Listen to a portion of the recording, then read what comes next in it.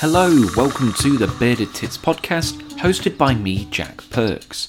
Professionally, I'm a wildlife cameraman, but I dabble in podcasting, and each Tuesday we release an episode as I have a chat with scientists, artists, filmmakers, and passionate people all about nature in a light-hearted and certainly not serious way.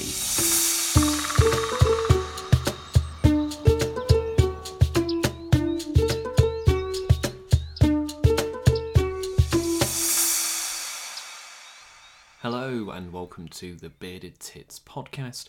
I'm your host, Jack Perks. Now, if I sound a little bit groggy, it's because I am literally just getting over the flu. If you've never had the flu, you're very fortunate. It absolutely floored me. I've had COVID 3 times. This was way worse. For me personally, it was worse anyway. I couldn't move, my bones were aching, I had no motivation. It was horrendous.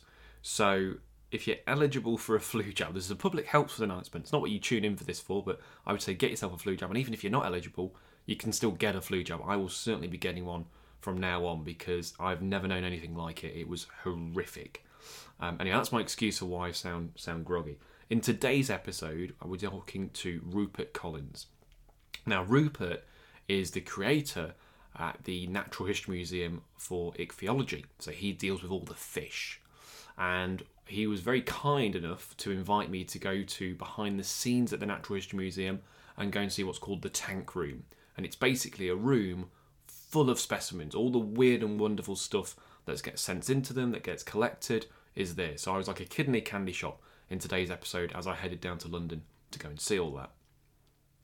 Now, as always, if you can support the podcast via buymeacoffee.com, that is, I'm struggling to talk. Oh God, I thought I was going to get it all out then. Oh, I am feeling a lot better now, but the chesty cough's still there. If you can support me and help me afford healthcare, that's great. Buy Me a Coffee is the only way that I get any money from this podcast. I'm not sponsored. That means I'm independent and I can say and do what I like. So if you can donate something to buymeacoffee.com to help keep this podcast going, that is greatly appreciated. I'm also going to start doing something a bit different at the end of podcasts, where I'm going to suggest a video for you guys to watch from my YouTube channel, because I realise there's 850 odd vids on there, so it's a lot to sift through. But I'm going to kind of pick some of the best ones that I would suggest you guys to go and have a look at. And if you're feeling particularly generous, you could subscribe to my YouTube channel, which is called Chasing Scales. Back on to today's episode. So I headed down to London to go meet Rupert. I've always wanted to see behind the scenes at the Natural History Museum. They've got some incredible specimens there. If you're an angler, that's where the rod caught records get verified there. Sometimes some of the record fish get sent there. There are some really special specimens. It was just incredible. Just absolutely incredible to see some of these species and the size of some of the fish in there. Some of them that are quite significant in angling history, as well as just general weird and wonderful stuff. So it was an incredible experience. Here's our chat. So Rupert, welcome to the podcast. Thank you. Do you want to just say who you are, where we are, and what you do? Okay, so I'm Rupert Collins. I'm Senior Creator of Fishes at the Natural History Museum in London, and today we are in the tank room, which is our behind-the-scenes large wet collection storage area where we keep all of our biggest spirit specimens. When I mean spirit specimens, these are specimens preserved in fluids, and particularly in alcohol. It is a sight to behold. That's why it's a little bit echoey, if you're wondering why it's a bit like that. I don't think I've ever seen this many dead fish in one room, which I suppose is maybe not that surprising. And everywhere I look, my eyebrow keeps twitching like, oh, that's something unusual, I mean, where to start? So how do you preserve them then? Because they're all in this sort of kind of sepia-looking liquid. So what's stopping them from turning into mush? So, I mean, effectively, this is an experiment that is still ongoing. And the very first human anatomists back in the sort of 1600s started experimenting with preserving human body parts in spirits, in alcohol. Before that, specimens tended to be dry. We got a fairly large dry collection of fish as well, and that's the sort of the typically mostly Victorian taxidermy. But in general, we've over the years moved over towards spirit preservation, which seems to be the best, most effective way of preserving a specimen for a long period of time. And some of these specimens, date back to the late 1700s. Wow. And they're still in very good condition today. The thing that mostly influences the quality of the specimen today is the quality of the specimen when it went into the jar. Right, okay. So if it was a ropey specimen that went into the jar back then, it's going to be a ropey specimen today. But if a perfect specimen went in initially, then it's still going to be in good condition at the moment. One unfortunate downside of using alcohol is it leaches the colour. Yeah, they all look a bit muted. I think it's a polite way of putting it. Beige. Various shades of beige, which is a function of the alcohol, which extracts the better a beige fish than no fish, though. Exactly, but you can see the colour pattern, especially blacks, the black pigmentation. Melanophores, you can still make those out on sort of 200-year-old specimens. So the black coloration is usually the last to go, but red sort of colours, more vivid colours like red, generally go often within sort of hours or days of being fixed. Oh, really? So nowadays we try and photograph everything before we preserve it while it's alive, but before the advent of cameras, people would just write descriptions, what colour it is. They'd even have sort of colour reference charts of how to describe different colours and what that means. And there's a whole sort of taxonomy of colours that they used to use for describing specimens, probably more so for flowers and plants than for fish, but it was used for fish. And Charles Darwin has some quite detailed notes, and we have some of Charles Darwin's fish. Really? He collected over if that's not a segue, I don't know what is. Let's go and have a look at Charles Darwin's fish. How many specimens have you got here? You must have absolutely thousands, surely. We have 1.2 million fish specimens approximately. I was a little bit off. That's not in this room. I was going to say 7 floors in this building. Wow. And the fish we have 3.5 or 2.5 floors of fish, and that is 5.5 kilometres of shelving, and about 150,000 jars, and about over 1.2 million specimens approximately, because they've not all been counted. So we're just standing in front of Darwin's fish, but before we talk about that, how do you choose one fish from another? Like, is it like, well, this is a nice looking fish, this fish, no way? Like, how are you picking them? It has over the years has changed quite dramatically. Yeah. How fish are collected. Back, when the main collecting boom happened, sort of mid 1800s in Victorian period, there was very much a sort of religious kind of, God made the world and all its creatures, and we're just here to, collect one of each. Okay. And that was effectively their goal. They would collect one of each different species, and then once they got, an example of that in a museum, they'd try and collect the next one together. It's like extreme twitching. Yeah, all of God's creatures under one roof. And over the years, that has, changed dramatically now until we sort of, all of our collection is research driven. Yeah. And we collect things that are, we don't need another, probably don't need to collect another roach or something, for instance, just for the sake of having a roach. Yeah. But having said that, time series are quite interesting. If you have, roach collected over, see if there's any change in genetics or whatnot. Exactly, lots of pollution, all these kind of things. Yeah. So it's good, but generally there needs to be a reason to collect something. That makes sense. So we don't just sort of go around, depleting the season. No, well that's very good of you. So we're looking at some fish here. So this one's Latin name, I'm not even going to attempt Trachopus darwinii. Trachopus darwinii. I could probably manage darwinii. Okay, so this is Darwin's fish. He collected this today, or he discovered it, or that would be collected by Darwin and named after Darwin. Yeah.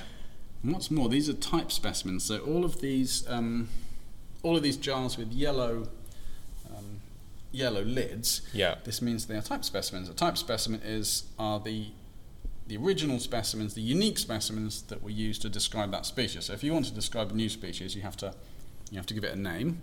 Okay. And so if you want to give a new species a name, you have to have some specimens that you're basing that name upon.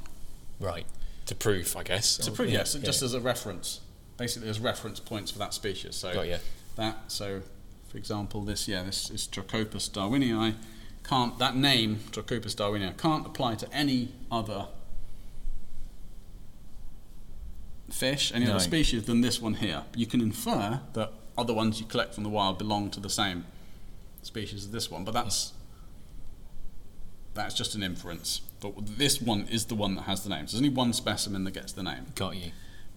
And the rest are just assumed to belong to the same species, which usually, in most cases, is accurate. Yeah. But sometimes it gets kind of confusing when you've got badly preserved or juveniles, that happen an awful lot. They would be describing females, juveniles, males, all different sizes. If you read some of the old British freshwater fish books, there's about half a dozen extra cyprinids, and they're either hybrids or juveniles that I can't remember some of the names off the top of my head. But yeah, just a few extras, and you're just like, well, where's that gone then? And yeah, it's obviously they've just got a little bit muddled. Trout are the worst. Yeah, oh God, brown trout. Now, you feel free to correct me. Brown trout are the most genetically diverse vertebrate. Is that right? That wouldn't surprise me. Okay. I might be making that up. Feel free to fact check me. I'm sure I heard that somewhere. I don't know that for a fact, but okay. But they do come in a lot of shapes and sizes, don't they? Would not be surprised. They've got a very large area of distribution. Yeah. And they are they've got strong fidelity to their ferox compared to like a Highland burn trout or something. They're gonna because some of them have even got, is it like Gillaroo, and they have all these weird names, don't they? And chars especially. Char do, yes, yeah. So there's a big debate at the moment as to whether you regard all these different morphs, as we tend to call them, as different species. Yeah. So there's quite a there's no right or wrong answer. No. You can have, you can just say everything from this lineage, even if it's diversified into slightly different forms, or even very different forms, and they look different. They all belong to the same lineage, and they're all just one variable species. Yeah. Or conversely, you can say each of these different variable forms has its own evolutionary history and it's a different species. There's no hard and fast definition of what a species is. No. It's just something that's, useful by humans. A certain group of people, because I know this happens a lot with whitefish as well. The whitefish, your face then. Like with in Wales it's Gwynedd, in Scotland it's Powan, and in England it's Shelley. But if you ask one scientist, they're all the same species. If you ask another fishery scientist, they're all different species. And I've not really been able to get a straight answer out of any. That's because there isn't one. Basically, there's a sort of school of thought that says that species aren't real. Oh, okay. They're just a useful. I mean, I probably there's a bit of truth in that. I think they're just a useful tag. Cataloguing tool. Makes sense. But sometimes it just gets super messy. I can imagine. When things, it's parallel evolution is the messiest of them all. So you get these, especially with things like whitefish and chars, is you get one ancestor who was present, who sort of everywhere. It was present everywhere, and then the ice sheets retreated in the last ice age and left all these separate populations of whitefish that colonised all these the alpine lakes, especially all across Europe, across the UK, Scandinavia, Iceland, whole of Europe is the same. And then each of them start evolving into separate forms within the lake. So you get the shallow water forms, you get the deep water forms, you get the piscivorous predatory forms, and they all start parallel evolving into very similar things. So you get something that looks quite similar between one lake and another lake, but it doesn't have a shared evolutionary history. It's more related to the thing that looks less similar to them. Yeah, if that makes sense. I see what you're saying. And how do you put names on that? Then it gets very complicated. Yeah, I'm glad I don't know it. So it's very difficult to deal with these problems, because you want to recognise the genetic and evolutionary diversity of these animals. Yeah, of course. Which is what we want to do. But at the same time, you don't want to cause yourself an absolutely huge headache in the process. And so a lot of the Victorian scientists had described many of these localised populations of whitefish and chars and trout as being different, and gave them all names because they're absolutely obsessed with describing lots of new things. It sounds good if you've discovered 20 species or whatever, Trout trout have the record as well, I think, for the largest number of synonyms. So a synonym is so if you describe a species and then someone else goes ahead a few years later and describes the same, it could be from the same specimens, that has happened quite a lot, but let's assume they're from different specimens but of the same species, and they think they're different, but they're, later on we find out that they're probably not different. What happens? You've got two different names that apply to the same thing. So it's always the oldest name that has the precedence. Okay, yeah. Right, so the younger name it gets sunk. Yeah. That's what we say. So the younger name is a synonym of the older name. But what happens if suddenly later on then someone, decides, oh, maybe they were right, maybe it is a valid species, then that suddenly becomes unsynonymized and it becomes its own valid name again. Got you. No longer a synonym of the other name. It gets confusing. So, but when the trout, I think, have the largest number of synonyms. It wouldn't shock me. All across Europe, people are describing every slightly different trout. But in many cases, what's happening now is we're finding out that a lot of times they are actually different. There might be something in it. These old synonyms are actually valid species, so they've been resurrected. And we get this. It's not too difficult in sort of southern Europe when you have isolated. They didn't have a ice age, ice sheets down there, so things would have been fairly well separated. So you can, for trout in one river in France or something is different to one in Spain, and they have a longer history of being separated. But up in the north, in the UK, this evolution has happened very quickly. Yeah. Which is very interesting because you kind of assume that all this evolution happens in other places, happens in the tropics. It happens here. But it happens here super fast because these are new habitats that have effectively been created in the last 100,000 years. So evolution is just going for it now and producing loads of new animals, and they're all. And what we see in sort of fairly deeper history is all of the sort of the messy bits, all the intermediate forms, all the different population stuff. Eventually, they, one by one, they go extinct, and you're left with just a little sort of what's sort of been filtered. Yeah. And you have like the cream managed to survive, and through luck or sort of evolutionary adaptations that suit their environment and let them survive in a sort of Darwinian sense. And you get those ones that have survived, and that's what you see. And it's kind of it's easier to sort and to categorize things when you can see that all the mess is gone and you're just left with different things that look quite different to each other. But when you've got all these events happening at the time, and you're seeing all these different types of fish, all these different forms, morphs appearing to fill these different habitat niches, then it becomes very difficult. So there's no right or wrong answer. So people who we're just putting names on populations that have their own individual evolutionary history, and that's entirely up to us to decide what that is. So you've got a couple of specimens out already, and it's sort of not an impossible task because you've got so many things, but I think we're on the same wavelength because I was secretly hoping you would pick this fish, and you've read my mind. So we've got 2 specimens in jars here. Can you just describe what they are? So 2 specimens. One was collected in 1907. One was collected in 1908, and it kind of, if you look at them and you showed someone who didn't know all that much about fish, you think that kind of looks like or they know a little bit about fish, you say it looks like a haddock. Yeah. Or a cod. But this one was collected in Thetford in Norfolk. And this one was collected in River Ouse in King's Lynn, also in Norfolk, I think, or maybe Cambridge. In Cambridge? King Lynn's Norfolk. Norfolk, yeah. So you got these sort of like cod-like fish collected from East Anglia in the sort of turn of the 20th century. So what are they? So these are obviously you know what they are because you're. I've got a clue. Yeah, they're burbot. Yeah, they're. So these are British burbot that was swimming around in an English river. Yep. A little over 100 years ago, and now they're in a jar. So, do you know the story behind them? Do you know how they got here? No, you don't. There may be some extra information. It's all of. There's only so much one man can know. Yeah. I mean, we have a database, and we have written records of a lot of specimens that come in. We have these big books of all the. I mean, it's all done digitally now on our database. But historically, there's a big book, and you'd write the details of the collection in the book. Sometimes they write a lot of information. Yeah. And other times they write almost nothing. Here you go. So, take these.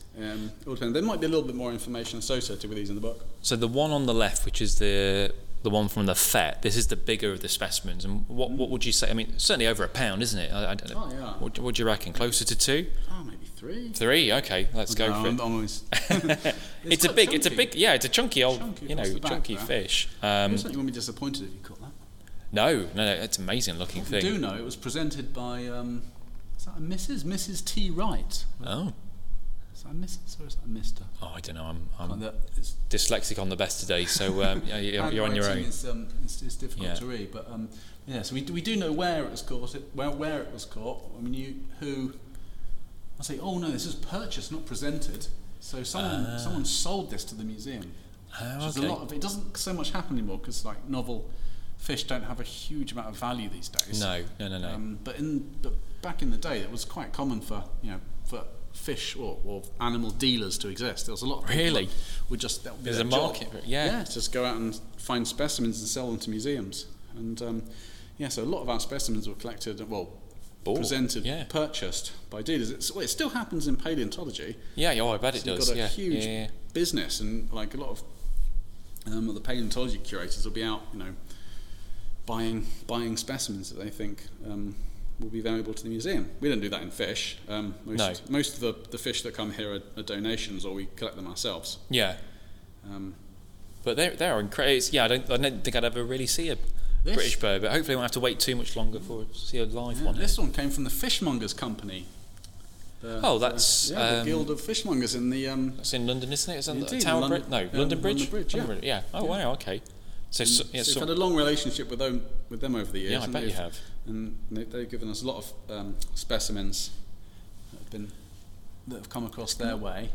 They're quite mottled, aren't they? This really? one's very mottled. Yeah, there's quite a variation in coloration. So that's like that often the fish tend to go very beige, but this one's kept its.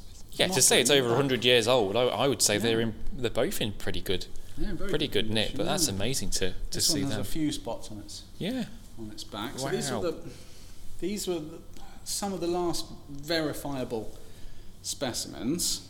We were talking about this earlier, weren't we? Was it like 1979, maybe? But the thing is, it becomes very difficult to authenticate claims of birds, even photographs. You think nowadays people are, it's easy to fake photographs of fish now with sort of AI and photoshopping and things. But it was just as popular back then, and people could have in the 70s could have just taken a picture on a holiday in Sweden, or the USA, and just get a picture of this bird that I just caught. Let's just wind a few people up in the UK, and you've no way of knowing. But there's been some relatively sort of plausible claims. It seems from the information that around 1970 was the last. So although it might seem gruesome killing the fish and pickling it, you can confirm there's a reasonably good chance that's from the UK. I mean, I suppose now you could even do genetic tests, can't you? Oh, yeah. So even if you were paranoid about someone bringing it in, you could do a test on it, like, well, we know that this is from. In fact, someone has actually done that. Oh, have they? I don't know who. I can't remember. Probably before my time, but Tom Worthington, by any chance, is it? Could have been. Yeah. So there's a little. He's got a chunk just behind his fin missing. Behind his fin. Yeah. So someone's obviously taken a little bit of DNA sample at some point. Yeah. For that very purpose.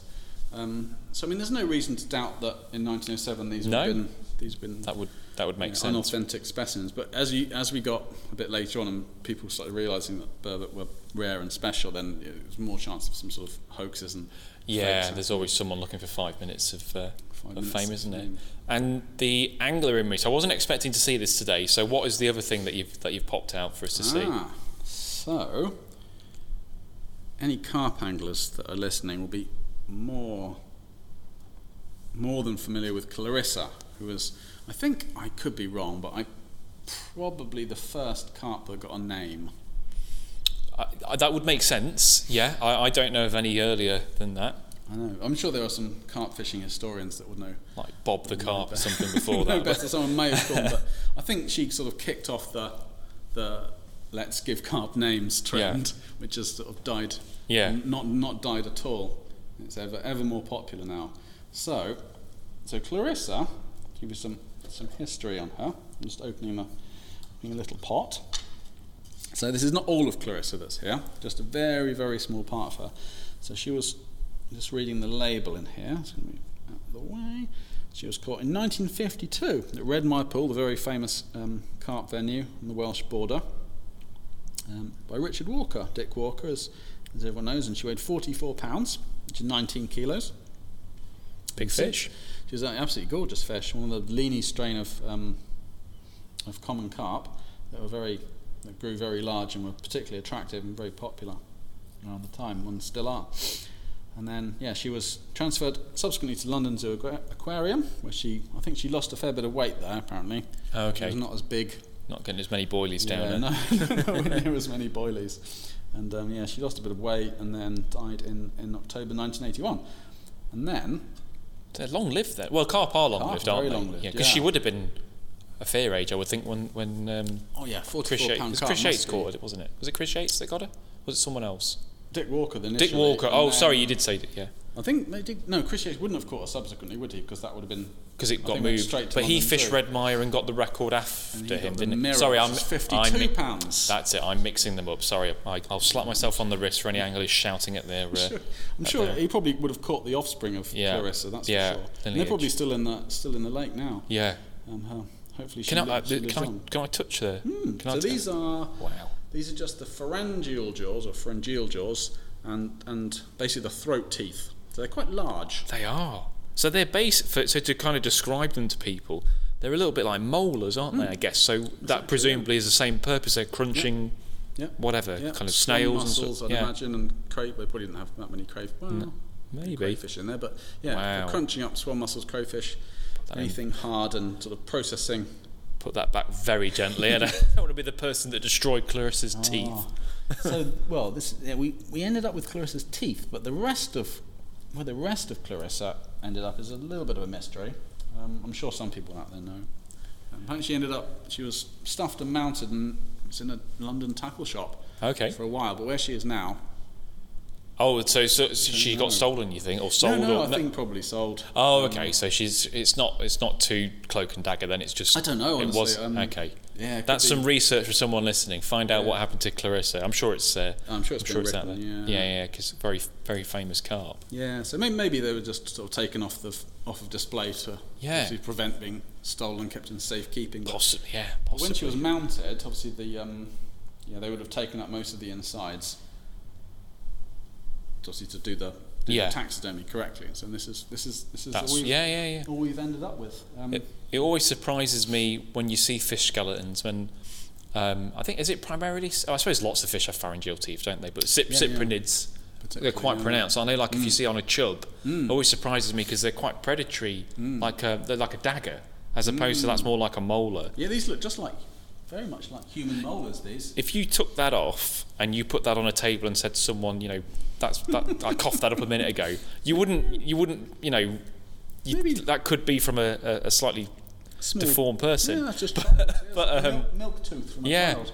But that is incredible that carp have those. It almost looks like a barnacle. That one looks very flat. It does, flat. yeah.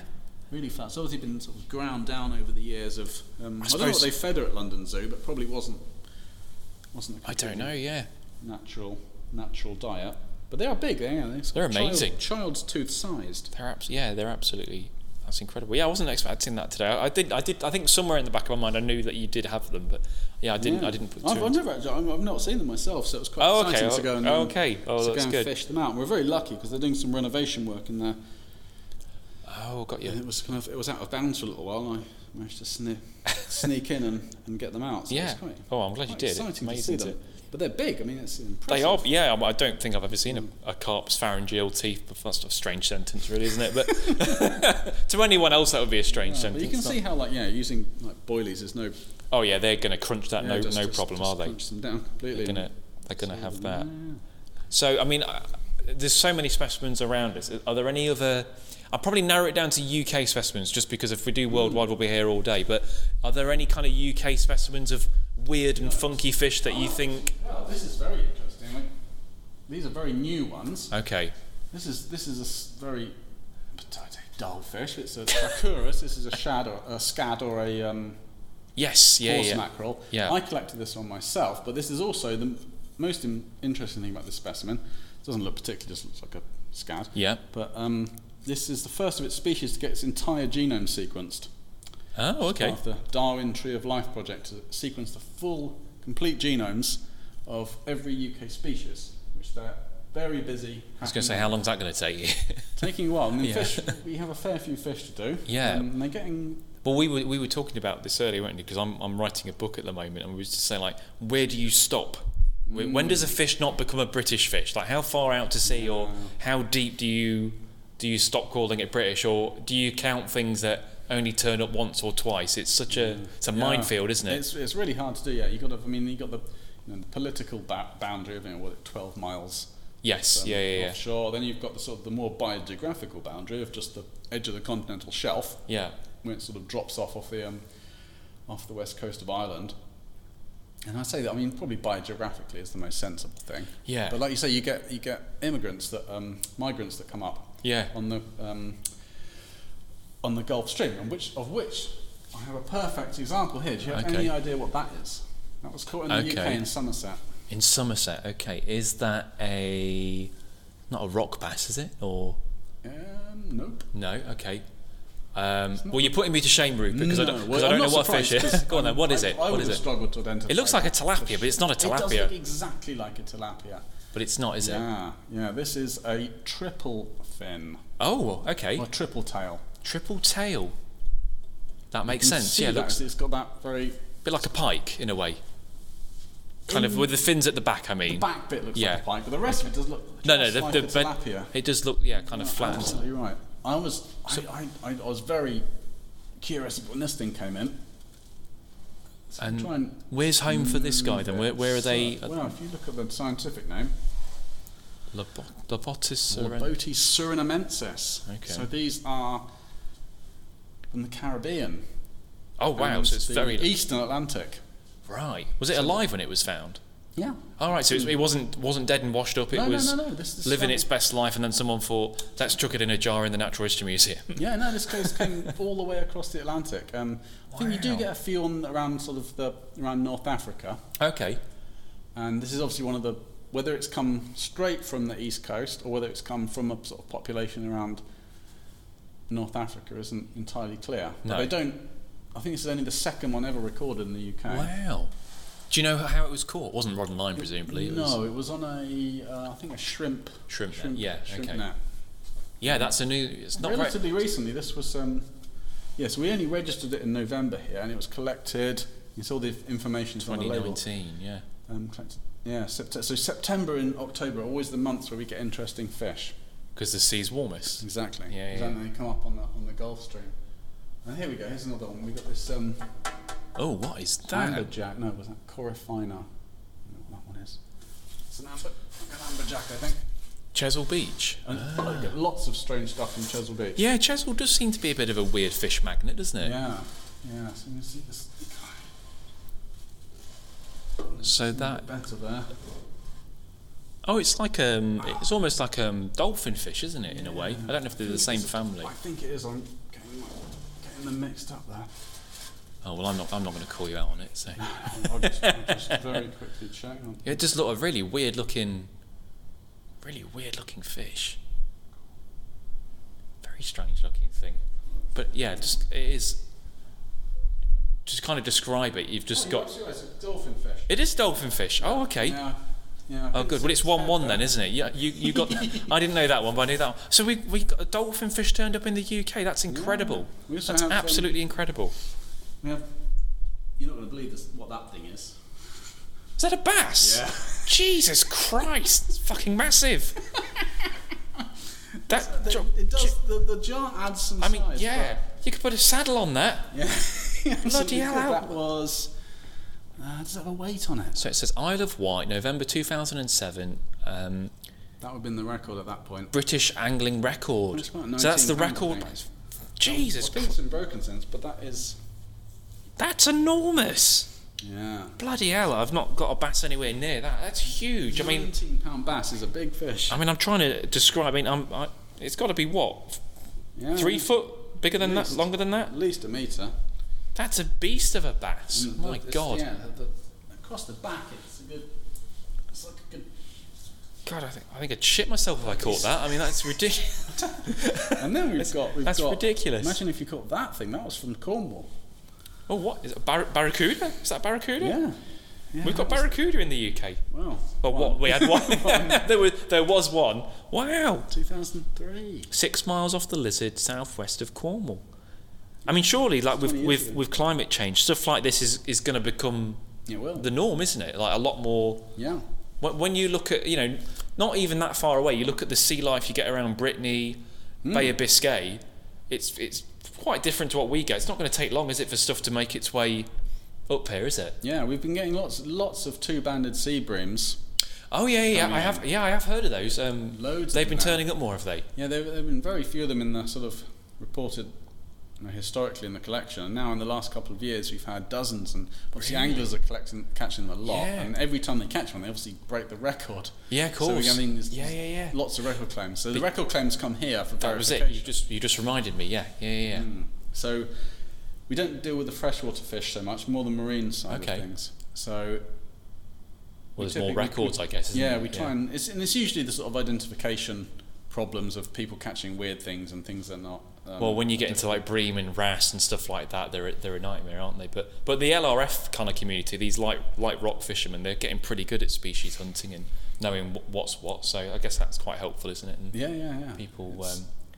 But to get the record, I think you need independent confirmation of the species. You need a witness. Because I was the record witness for someone for the British record stickleback. No. Yeah. That's so I know. Out of all the things I've done in my career, that's the one that'll be on my gravestone. A friend, stickleback witness. Yeah, a friend. We were fishing for crucians, and my friend caught a 3-spined stickleback. He was just about to chuck it back. I went, "That's the biggest stickleback I've ever seen." It was about 3 inches long, probably. Wow. And he's like, "Oh, really?" And so he drove home, got his kitchen scales, weighed it, and it weighed the same as a pound coin. So I think that was 9 grams. Because we put a pound coin on the scales, put the stickleback on the scales, and he said, "Should I claim it?" I went, "Yeah, go for it. Why not?" So I was his witness. It took him a couple of months, but he did get it.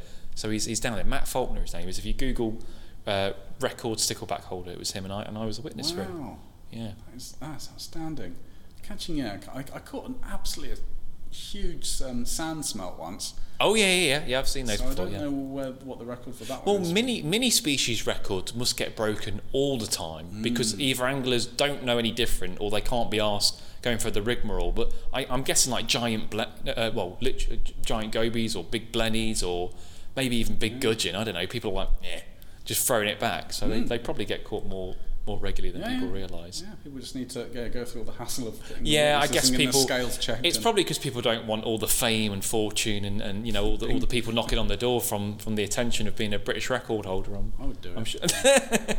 I'm sure that's the thing. Yeah. I have one thing I've not noticed yet is sharks. We must have some sharks in here. Many sharks. Okay, many sharks. let's have a. Some great white shark jaws. Oh wow! Just here. These allegedly are the one of the pairs of jaws that Peter Benchley of Jaws fame came to examine while he was researching for his book. Wow! He came round and that is huge.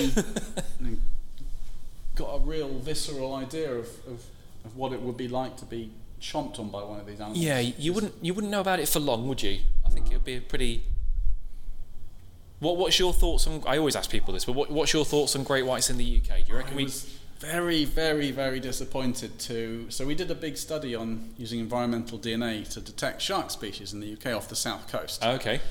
So we detected lots of different sharks. Yeah. All the ones that you'd think and you'd expect to be there. Blues and stuff like that. Exactly. Yeah, we had blue shark, not too many, and poor beagles and lots of rays, dogfish, of course. So it was really interesting and was really successful in terms of what we did find.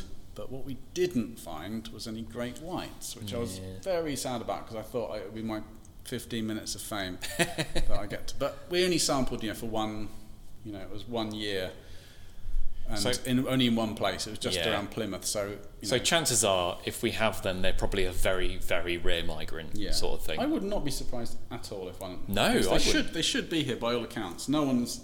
Yeah, it's more surprising that they aren't here, isn't it? Yeah. That's more the case. So there's a reason they're not here in any numbers, and it's obviously most likely is. Well, they're pretty rare, isn't it? Something like I'm sure I read the total numbers. There's only like 3,000 of them, or something like. There aren't many, it's a huge number, and they'll congregate in places where there's really good food. California and South Africa, but other places they're still there. They're just not. Is that the record grayling? That's a huge grayling. That is another absolutely... That's a stonking grayling. Earl of Dulcie. We do have graylings from other countries, of course. Okay. But that is an absolutely monster grayling. There's a whole letter in the bottom there. Yeah. That's an absolute beast. I mean, again, that's what, like... Over 2 foot. It's over 2 foot grayling. I mean, it's a bloody big grayling. Be very careful. Oh God, let's. There's a letter written in the bottom. Okay. The really exciting bit about this is you sometimes find really, really interesting notes that people put in the jars. Yeah. Oh, I can't wait. Yeah, but these are not the safest of jars to manipulate. They're quite. If you listen to it, that's thin, isn't it? That is thin. Yeah. So I'm not gonna. I don't want a face full of grayling. Any other day, I'd be up for that, but not today. Because the record grayling got broken recently, so I don't think it's the current record. Oh, it does say our test, which must be River Test. Ah, so that is a British grayling then. I think so. I can't read the whole note. There's a load of details there. Yeah. Oh, okay. And they look like char next to it. Are they char? Yes, they are. Yeah, Willoughby Eye. I mean, to be fair... These are from Windermere. This is from Windermere. Oh, God. I mean, I'm surprised if there's any char left. If you've seen the state of Windermere at the minute, it's basically kind of green, isn't it? With all the pollution. I mean, to be fair, we could probably do a 4-hour podcast of just going from tank to tank going, oh, look at that. Oh, look at that. Let's end on... so we mentioned sharks. Let's have a look at have we got a UK shark in a tank somewhere? What have we got? Got some more carp. Carp. Oh, carp. Who's bothered about carp, right? God, it is just...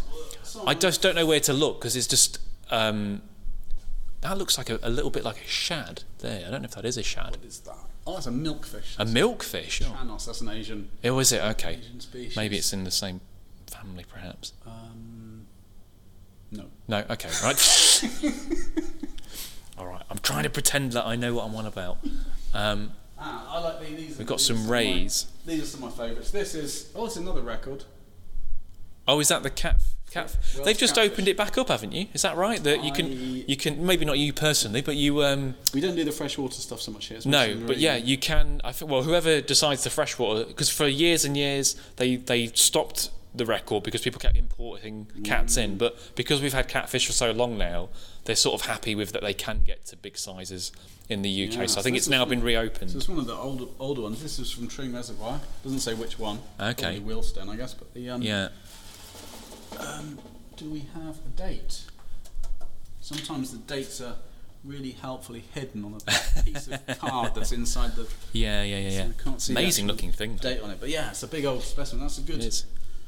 What's well, that? catfish are monsters, aren't they? Is that £40?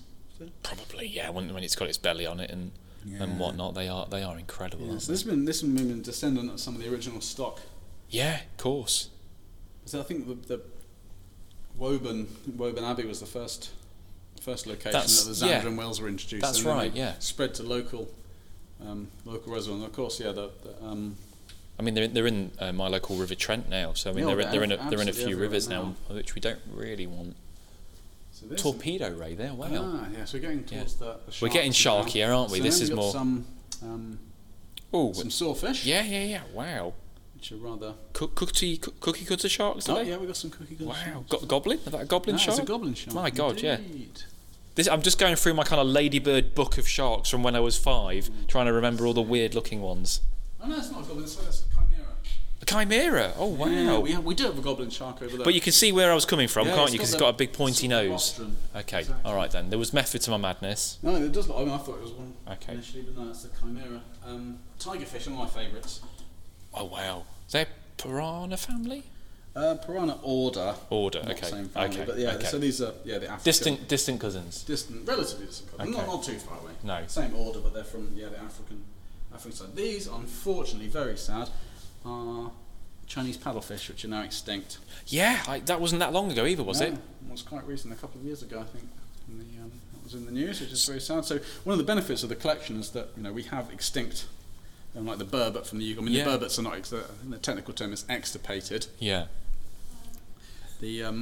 So we have burbots globally, so they're not terribly rare globally, but in the UK they're extirpated, and that's not exactly the same as being extinct. No, but it's still important for like genetics and we can samples. use the collections to take, DNA samples from these older extinct. These are actually extinct. These Chinese paddlefish. Yeah, that's there are no living ones left. So we've got porgy heads here. Are these poor beagles? Are they? Yes. Or that looks maybe a mako. I don't know. Yeah, I might be wrong. We have a mixture. Yeah. Right here. Okay. Did I get it right? Yes. Lamnanasus is the Lower stuff that came from. Bloody hell. That was a very lost mako. Wow. I mean, if that was swimming at me, I would. That's a poor beagle, isn't it? Must be. Cack my pants, I think. But, no, same poor beagle. Oh, that. Yeah, they're both poor beagles. No, they're both poor beagles. Yeah, it's not a mate. Oh, okay. I think the mouth tricked me a little bit. Well, any sturgeon here from the UK? You got any sturgeon records? We have Stanley the sturgeon. Stanley, which was. Do you remember Stanley the sturgeon? No, I don't. Who's Stanley? Should I know Stanley the sturgeon? It may have been a good 20 years ago now. It seems like it wasn't that long ago. There was a sturgeon cropped up. I think it was in Wales, South Wales. I believe. Okay. It was a very, very big sturgeon, and obviously the sturgeons belonged at that point to the Queen, and so there was lots of legal sort of umming and ahhing, and the question of who the sturgeon actually belonged to, and the people that caught the sturgeon were trying to, not break the law, and the people that were selling it was complicated as the actual custodianship of the sturgeon at the time. But eventually things got sorted out, and the specimen made its way here.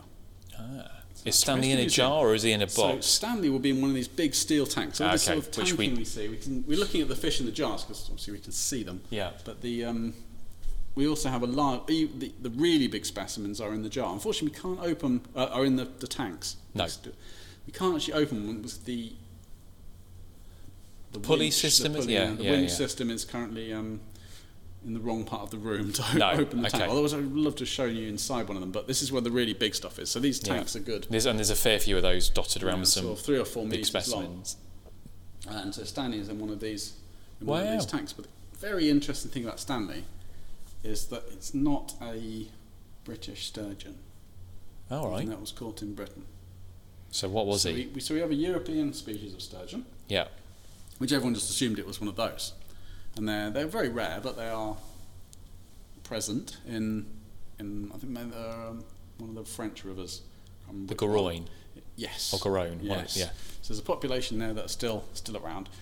But we just thought, people just, it's one of those. It's obviously, it's migrated its way up here from France. This is all great, and everyone's happy to have Stanley here. Well, no longer alive. But it turned out they did some DNA work on Stanley, and it was not a European sturgeon at all. It was actually an American sturgeon. Very lost sturgeon. All the way across the Atlantic. Wow. Yeah, but otherwise they look very, very similar.